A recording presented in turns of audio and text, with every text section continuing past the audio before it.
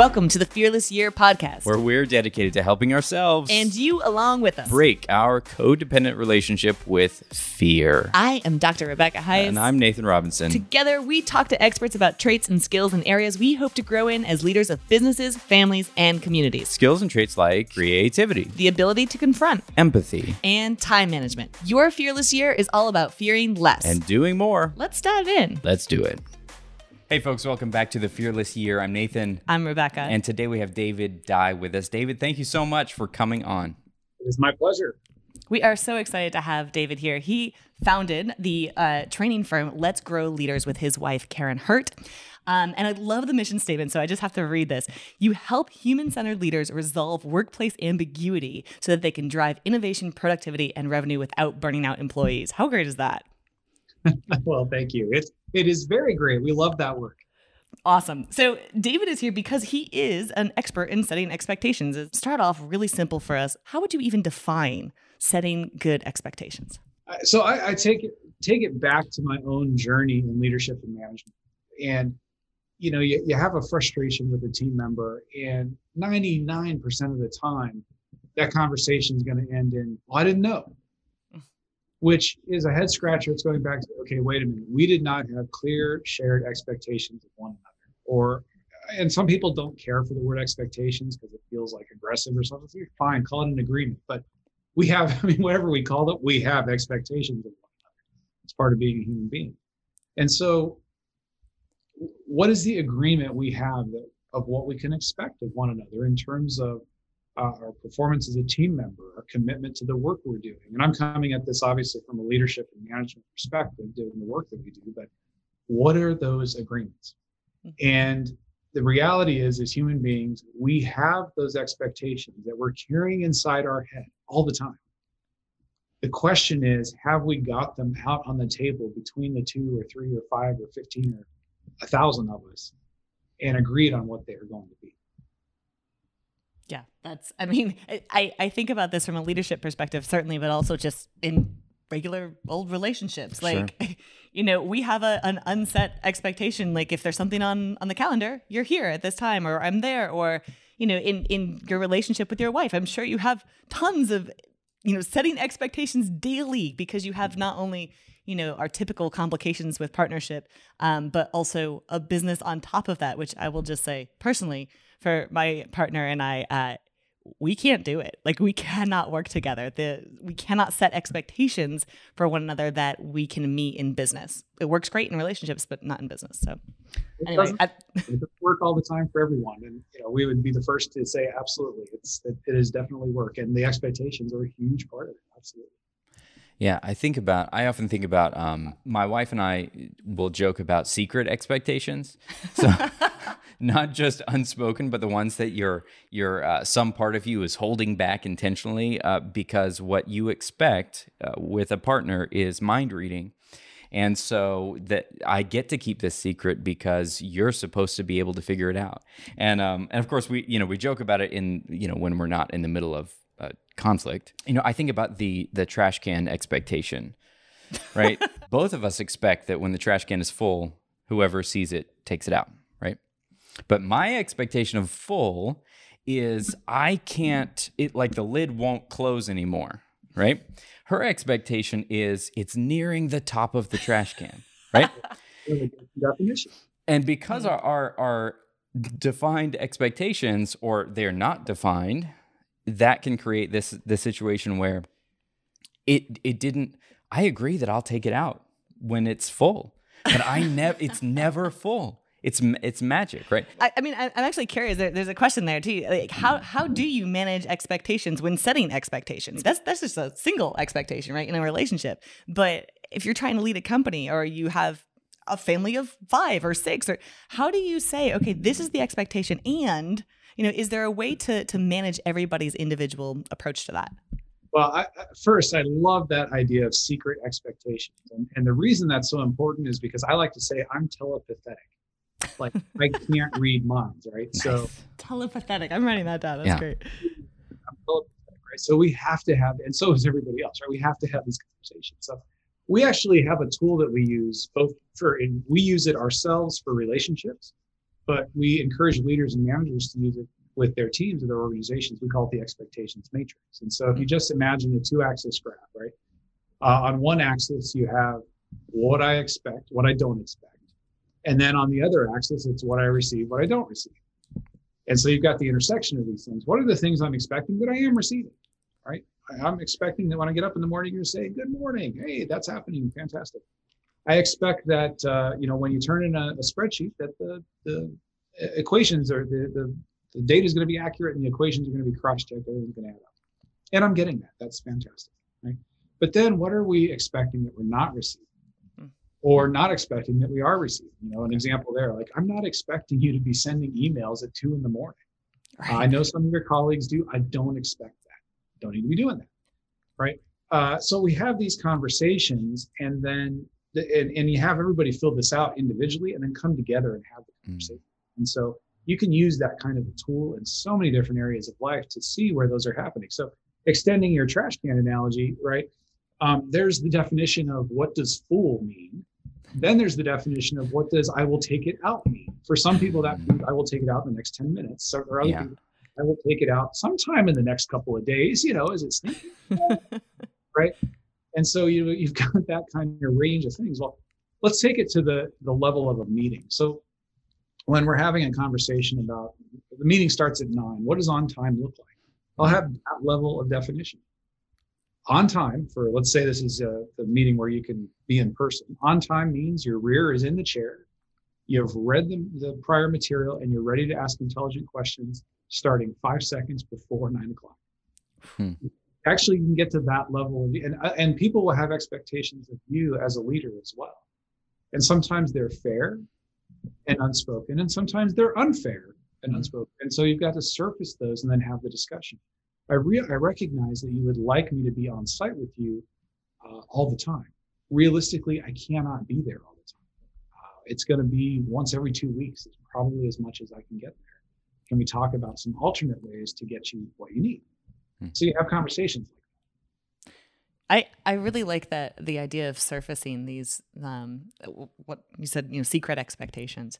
Do you have strategies to get after that? I mean, if I don't know what I don't know, right? And so if I'm looking at a partner or an entire organization and I'm saying, okay, what do I think their secret expectations? How do I elicit those in a safe, comfortable environment for everyone? Well, the first place to start is with yourself. And so again, from a leadership perspective, I'll have expectations of people all the time. And I only start to recognize I have them and haven't spoken them when I'm getting frustrated with them, right? So I'm frustrated that my assistant hasn't sent me that thing. Well, did I tell her when it was due? Or have we created a standard operating arrangement around when things of that nature are due? What do people like us do in that circumstance? If we haven't had that conversation, it's not fair of me to be frustrated with her. It's on me as a leader to get things defined. So as with every other kind of leadership, lead by starting with yourself, lead by example. Then have that conversation with your team or your partner or whoever you're in a relationship with. Hey, listen, in life, there are things we expect and that for whatever reason, background, history, culture, values, whatever it might be, that we expect of one another. And sometimes we don't know they're there, and they will lead to frustration. So I like to, when I'm in a leadership role, I like to tell my team, listen, it's not that we're never going to step on each other's toes. It's not that we're not going to disappoint each other. We're going to step on each other's toes. We're going to disappoint one another, even unintentionally. Hopefully not intentionally, but it's going to happen unintentionally. What will distinguish us and the health of this team is how well we talk about those things after they happen. And so when we become aware of them, so creating that kind of a culture and then leading by example, defining this is the box we're playing in. And then as you see it happening, encouraging it. And when you see it not happening, to privately have those conversations. And, I'm observing this. It feels like this to me. Do I have that wrong? What does it look like from your perspective? Takes a lot of courage. I mean, a lot of openness and vulnerability there, frankly. Well, that's what I'm hearing. That's why the name of our most recent book is Courageous Cultures. Nice. There you go. Perfect. And it occurs to me the biggest fear threshold in that situation is starting, right? It's being willing to go and have that first conversation to say, hey, can we talk about this? Can I get enrollment? Can I ask permission of you to have this conversation? Because, there's some part of our brain or our systems going, oh, what if they don't want to talk? They might kill me, right?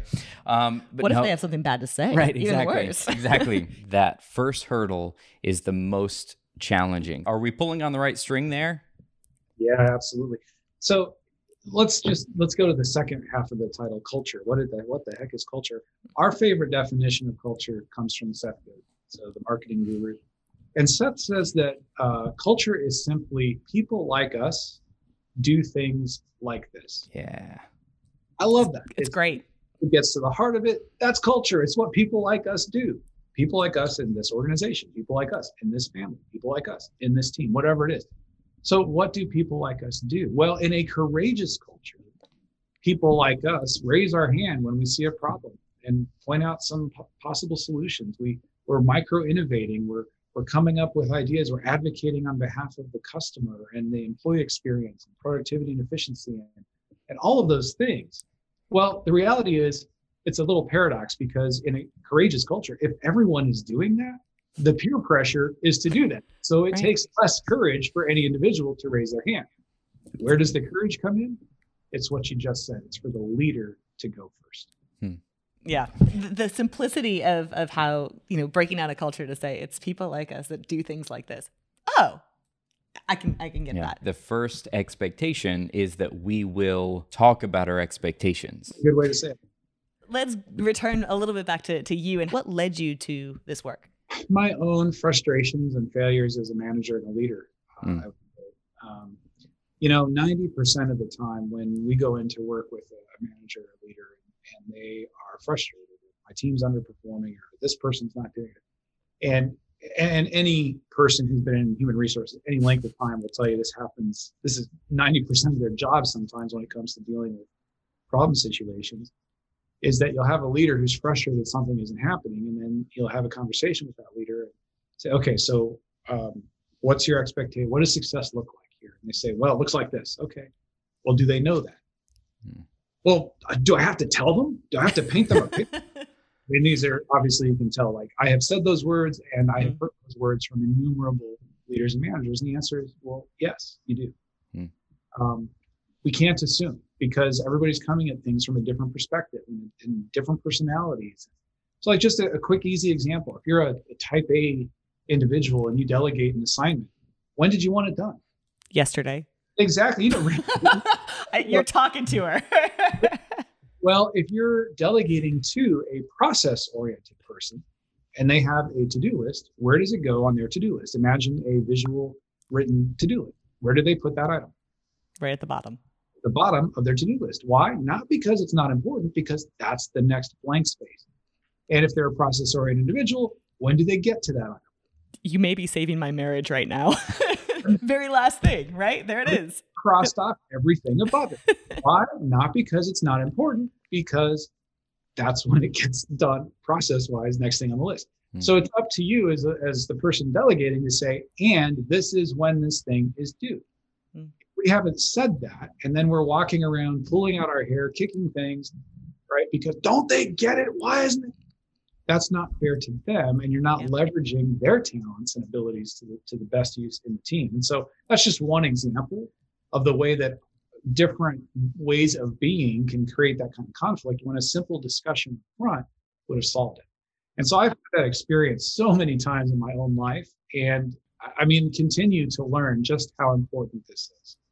I love that. I'm sitting here and I can feel my own, I'm flushing a little, kind of like, why do you think it is? Because I heard you say this is what leaders do, right? You get to, well, have you said it? And we're like, well, yeah.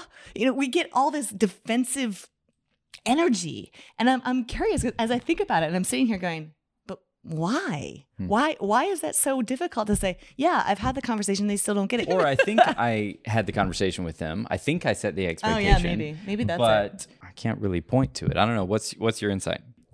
Well, I definitely think that happens. And as far as the defensive energy that you're talking about, I think some of it comes from, let's take the visionary type of leader, right? And there's different ways of leading. right? They're the people who can lead relationally and from a very nurturing place. And they're coming at leadership differently than the type A, like go now, go, right? Both can be effective, but the go now, the urgent type of leadership that has a vision of what's trying to be accomplished and has a natural, it's part of the DNA way of saying this, we need to go now, we need to go fast, this needs to get done. It is so self-evident to them that other people don't jive with that. It's frustrating because this is so self-evident to me. Well, it is equally self-evident to other people and other types of personalities that the primary motivator should be to get this right. Or the primary motivator should be to do this in a way that we're really connected with one another. And or for other people that we're going to do it in a creative, innovative way, right? There's lots of different drives that people have. And so recognizing that we all have those natural things by DNA or nature, nurture, I don't know where they come from, I'm not going to claim, but they are there, right? And so the energy I think that you're describing comes from the fact that, and we all do this, I do this, we think other people should be like us. You're people like me. You know, this is the culture that we're in. This is people like me. So we all should have these same. You just said it there. That's exactly why culture takes work and culture takes mission and it takes surfacing the expectations. So my sister years ago, I'm red-green colorblind. So if anybody out there is red-green colorblind, what that means is I can see red, I can see green. I cannot see red on a field of green. I have a hard time differentiating that. So she gave me this sticker one time. I can't read it. It just looks like a sea of green and red dots. But what it says is death to the colorblind, which tells you something about my sister. But I kept that sticker on my desk as an executive for a decade, for years and years. And I still show that in programs and in trainings and keynotes and things that I do. I'll show people that. The reason that I kept that in front of me is as a reminder that other people see the world differently than the way I see it. And we have to keep that. And when it comes to this conversation on expectations, we have to keep that in front of us every day, is that they're coming in with their set that they haven't even examined, just the way I've got my set that I haven't examined. And so as a leader, for us to be able to pull those together and as we've been talking, surface them is going to make us more effective. That's really powerful. And I think about perspectives and truth. And sometimes one truth, you mean? Well, it can be an easy pot shot to say, oh, your truth, my truth, everybody's got their own truth. But what I think your colorblindness illustrates is that for you, your reality is not that you don't see red or green. Your reality is that there's not a differentiating factor in this sticker. There isn't. I know what it says, and I still can't read it. Right. I love that point. Yeah. You know the punchline. You know what someone else is trying to communicate to you, or they're communicating their reality, but there's still a disconnect. You have to put down these sort of weapons of I'm right and therefore you're wrong, and instead say, this is my perception and it is real, but your perception for you, I empathize that it is just as real as mine. Yeah. It's the yes and, right? That constant. The yes and here's the thing. So we all as individuals show up with our own perceptions, our own ways of being, our own understandings, and so on. And there's a team now. There's an organization. And whether that team is a husband and wife or a parent and child or a work team, we are now going to create this set of agreements within which this team works. So we have agreements in our family, right? If something happens, we're going to talk about it. We're not going to, integrity is important. And so even if it's uncomfortable, even if it's painful, we're going to talk about those things. But the corresponding part of that agreement is no one's ever going to get totally slammed for speaking the truth and bringing it up. And even if it's painful, we're going to deal with it. Right. So whatever your operating agreements that you create as human beings are, every team has their own set. Sometimes they're accidental, sometimes they're intentional. I would contend in the higher functioning teams, they're intentional. Yeah. And so you can't work yourself into differentiating between red and green. However, now after 12 years of marriage, when I walk by the trash can and I open it up, Like I have a now different definition of full, right? My definition has changed, and I don't have to think, oh, this is what my wife wants, right? Instead, just my definition changed because our culture over time created that change, and now my reality has changed as well. People like us do things like this. You've been talking about creating intentional cultures and really relying on setting expectations to do that. And do you have a story about a journey that either you or a client went on where setting expectations was really key for success? Boy, I think it would be harder to think of one where it's not. It's fair. One that we have had a fun journey with, they are in pharmaceutical marketing company, and their office is located in Manhattan. They kind of work worldwide, that kind of thing. And very fast-paced industry that they're in. And their CEO is this amazing woman. Her name's Jeannie. And they were doing some work on culture a couple of years ago, and that's when we got involved with them. And they were defining their values and pulling out definitions and then talking about what that looked like. And this is where I think when you really want to create culture and you really want to tap into values, you don't know what those are until you've done this work. So I'm going to use a counter example and go back to Jeannie's group. Great. So I was working with an engineering firm years ago. They had been number one in their industry, global software, hardware manufacturer for years and years and years. But the competition was catching up and they were starting to get eclipsed. And so he created, we call it the MIT, the most important thing. And what success looks like, we've got to launch this new product, right, to reclaim our market share. Everything is about the new product. Okay, great. And he felt like he had been very clear with the expectations. But his sales vice president and his engineering vice president I don't know that I've ever seen a greater level of conflict between two human beings. Wow. I mean, it was knock down, drag out, yelling, screaming, flush, no physical violence, but everything short of it.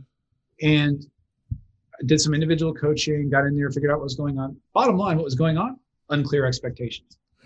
The sales team was losing customers, and the customer relations, they were just eroding customers because they weren't getting help with their current products from engineering to keep the current products working and solve problems for existing customers. Existing customers were leaving. Their bonus structure was still based on selling and maintaining the old technology, not on the new stuff. Engineering had one mission: get the new stuff out the door, right?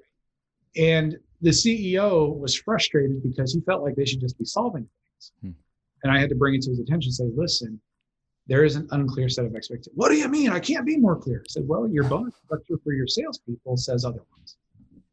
Oh, I love that. See, and that's these supporting layers, these supporting structures. Like, you may say this, but everything that you're doing, or the way that your people are compensated, or the way they're rewarded, or the way they're recognized, says otherwise.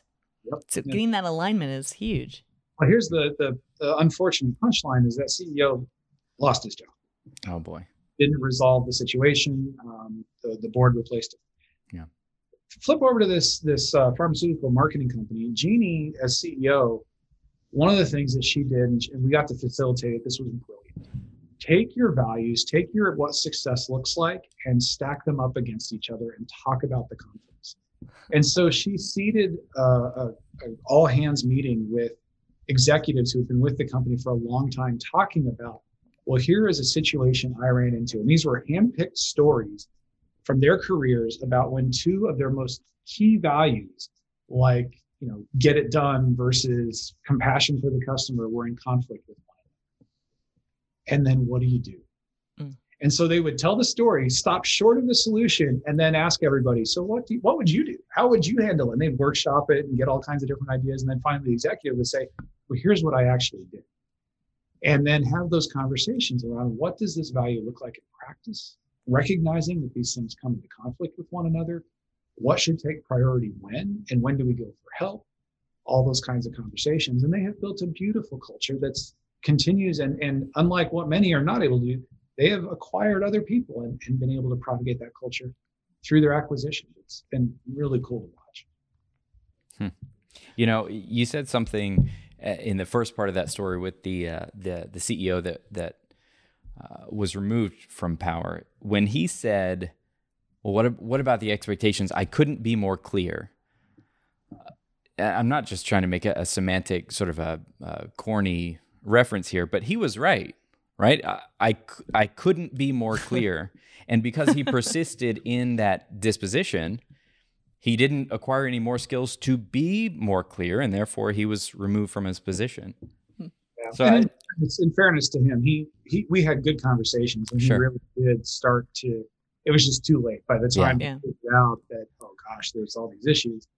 The board had lost they had already decided on their next step. Sure. I mean, this is such a proactive thing. I really love that approach of setting up, because you can be really well-intentioned and say, look, we value customer service.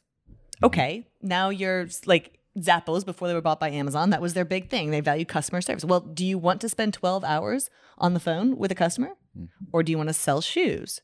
Now you have a conflict. Like, which is more important? Is profitability more important, or is customer service? So getting those out in front, I think that's incredible. That's absolutely genius. Yeah, to me, it's one of the most important bits of culture, values, and expectation work you can do is to examine the conflicts in your expectations, your culture, your values. When you know what wins in a particular situation, then you've really done the work. You've been in this work for a number of years. You founded a company based on it. What is something surprising, counterintuitive, even to you as you were doing this work, that made you go, oh, interesting?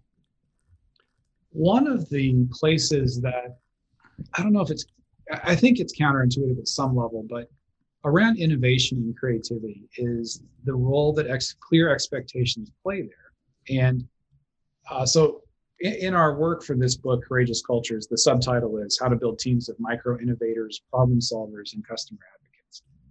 And and it's research-based, and one of the things that we found that is critical for creating innovation and creativity and fostering that in your culture are clear expectations. And that might feel counterintuitive. It might feel rigid or constraining. Yeah. But the reality is, and all of us are familiar with this. So if I just gave you a blank piece of paper and said, write something creative, everybody goes, oh, and unless you are wired that way, you're staring at this blank, I don't know what to do. I don't know. But if I said, write something fun about a white rabbit who wants to become a plumber. Right? Spot on. Okay, got it. And you're already having ideas coming to mind, right? Oh, he went to trade school. No, he went to night school. No, he did the take-home course, whatever it was. And that's the difference. One's a clear expectation. The other is a generality. And so as leaders, if you're wanting more problem solving, more ideas, more micro innovations on your team, it's easy. Be clear about where you need a great idea. I really like that. That's huge. It's our instinct for variety, right? Constantly, we just want all the things. And in fact, that counterintuitive piece of advice is, no, you need some clear guidelines so that you can innovate, so that you can get to the most creative solution. That's great stuff. Yeah. Okay, so let's go back in time. You've obviously been really successful in this career, but if you could look back to your 8-year-old self, and say, all right, 8-year-old David Dye, here's the advice that you are going to need because, man, life is going to get interesting. And if you know this about setting expectations as an 8-year-old, you're going to be all set. What advice would you give to that 8-year-old self? Oh, it's interesting that you asked that because I do morning free writing and my own creative writing and so forth. And I've actually been exploring that lately. Awesome. Nice. Freaky that you asked that because I have some ready answers. One would be, there's a couple things I would say. One is it's okay to have the expectations you have. That I would validate my 8-year-old self's needs, desires, all of that, right?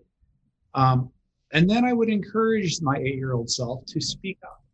Not only is it okay to have them, it's also okay, and in fact, more than okay, it's essential to share them. And both of those are things that if I could wrap that 8-year-old me up in my arms, give him a big hug and pat him on his back and get him out there. All right, go champ, get out there. Those are the two things. It's okay to have them and you need to talk about them. Brilliant. That's a big deal. I have 4 kids, 9 and under. And so we asked this question for 2 reasons. Number one, we like it. We talk a lot about sort of self-parenting and what do you do with the inner child and what does that look like? My 8-year-old self really needs all of this advice. Right. But, also selfishly, like I've got, a 9-year-old and a 5-year-old and so on all the way down to a 4-month-old. And When I think about that in the simplest terms, it becomes the most helpful, because when I teach my kids something and then I reinforce it to them, what I find is that I reinforce it to myself, and therefore I become better and better for it. So I think about that. Number one, your expectations, my expectations, it is okay to have them. But number two, the expectation I have with myself is it is vital to share them, to communicate them, to have that conversation. And what I really love about that is it doesn't say, that wisdom that you share doesn't say it is okay to have them and they are right, or they are perfect, or they are mature, or they'll never change. It doesn't say that. It says it's okay. It's okay where you are. And then the next step is have a conversation. And then from there, you get to grow and become that next better partner or leader or coworker, employee. Man, I think about that and I'm like, I'm going to take this in a totally different direction. Sure. I'm not meaning to go down this rabbit hole, but I'm like, man, that would save so much mental illness, right? If I could clearly communicate, this is the expectations that I think I have, and this is what and I could communicate that to somebody. Yeah. My gosh. Yeah. That's incredibly powerful. Yeah. That's why I give myself that advice, is because I know the mental stress that I would have saved, my mental and emotional stress I could have saved myself over the years had I known that at a much earlier age. Well, that was the next question. It's a hard one to follow. Yeah, I feel like you already answered it, but we've done this before. We ask it anyway, and then we get more wisdom. So thanks for humoring us, David. The next one is this, right? If this audience, this podcast audience was everyone, right? Everyone had sort of seen the light and tuned into the Fearless Year. Everyone on earth. Shameless self-plug. Right. What's the one thing you would not want to leave this conversation without teaching them? Well, I will take it in a different direction. So one of my life mottos is leave it better than you found it. And I don't know that is tied to expectations beyond, it's an expectation that I have of myself. Something that I want to do in the way that I approach life is in every relationship, in every interaction. And I'm going to live in a place for a while, go camping, hiking, whatever it is, right? If I can leave it better than I found it, and if we'd all do that, what an amazing world we'll create for ourselves and our children and our grandchildren. Couldn't agree more. Okay, so the focus of this whole podcast is about becoming fearless, which opens opportunities for more, right? Like more giving back, more abundance, more opportunity to say, look at the community that I'm surrounded by. What can I give to it? And it's not being completely fearless. Like I don't have any fears of the expectations that are being set of me or of expectations that I haven't communicated. But how can we potentially use this idea of setting clear expectations to live more fearlessly? Oh, that is such a deep question. It's appropriate that you have a whole podcast for it, right? So there's a couple things that come to mind in answer to that question. The first is one of the ways that I have helped myself and others get past stage fright. So obviously I'm a public speaker, and the idea of having stage fright might not make sense, but I still remember the first public speech I ever gave where I froze for 2 minutes, couldn't remember a thing I was supposed to say, and just stood there staring at the audience for all that time, right? And I've worked with people who had crippling stage fright, like shaking, and it manifested physically. And one of the ways that we get past that fear is, I'll ask you this. If you suffer from stage fright or don't like public speaking, have you ever given somebody a cup of coffee? And of course the answer is, well, yeah, everybody's given somebody a cup of coffee, right? So imagine you're having people over for breakfast and you bring them a cup of coffee. Were you trembling? Were you shaking? No. Right? Were you experiencing fear? No. You were giving them something. You were giving them a cup of coffee. When you speak, you're giving them something. You're offering that person a chance to engage, and they may learn something from it. It may make the team better. It may make whatever. So one of the ways that we can get past fear, and I don't know how this, I'd like to say I have a good answer in terms of making this about expectations, but I think it's an understanding of what you're doing. What you're doing is offering everybody a chance at a better future, because it's a future that we've got together now as opposed to being individual. And so it's that act of service where I'm no longer focused on me. I'm no longer worrying about Are they going to accept me? Are they going to like what I have to say? Are they going to reject what I have to say? It's, if I offer somebody a cup of coffee, I'm not scared they're going to reject it. If they don't like coffee, right? And the difference why that works is because it's about the coffee or the tea. It's not about me. And so that expectation of people accepting or rejecting something isn't about you. It's their like or dislike for tea or coffee. And so that way of thinking about things can help us move past some of that fear. And here's the thing, I don't know that we can get rid of it. When you say fearlessly, I like to think of it as, can I manage my fear and live through it? Yep, exactly. Yep. Nope, exactly. David Dye, this has been such a enriching conversation. I'm so grateful to you for taking the time. And where can we find more about you? You have a bunch of award-winning books out there, an incredible podcast, and we'd love to know where our audience can find out more. Absolutely. So the main place for everything, I'll give you the first website, is letsgrowleaders.com. You can find the podcast there, but if you want to go directly, podcast is leadershipwithoutlosingyourssoul.com. And yes, books are available on Amazon. Courageous Cultures, we mentioned. Winning Well is our other main book, A Manager's Guide to Getting Results Without Losing Your Soul. And those are both available anywhere books are sold. David, thank you again so much. We can't wait to have the next session with you and your wife on camera and on mic, because we know she is a huge part of your work, your business, and your writing life, I'm sure. And check everything I said and fact check it. Right? It's been an absolute delight. Thank you. You already know the Fearless Year is a podcast, but it's also a community of people looking to live more fearless lives, just like you. The Fearless Year Pod Course is an on-demand resource built around our biggest learnings from the topics covered on the podcast. Each chapter includes additional tools, commentary, downloads, and prompts to further your own fearless journey. You'll also get free access to the IQity 360-degree self-awareness app on iOS or Android. Finally, subscribing to the pod course also means that every month you will get a hard copy Fearless Bullet Journal in your physical mailbox. This bullet journal has 1 month of planning pages to chart your day, do personal reflections, respond to challenges from the Fearless Year, chart your personal growth, and customize it to fit your productivity style. Check out all the levels and details at My Fearless Year. Again, check it out at myfearlessyear.com.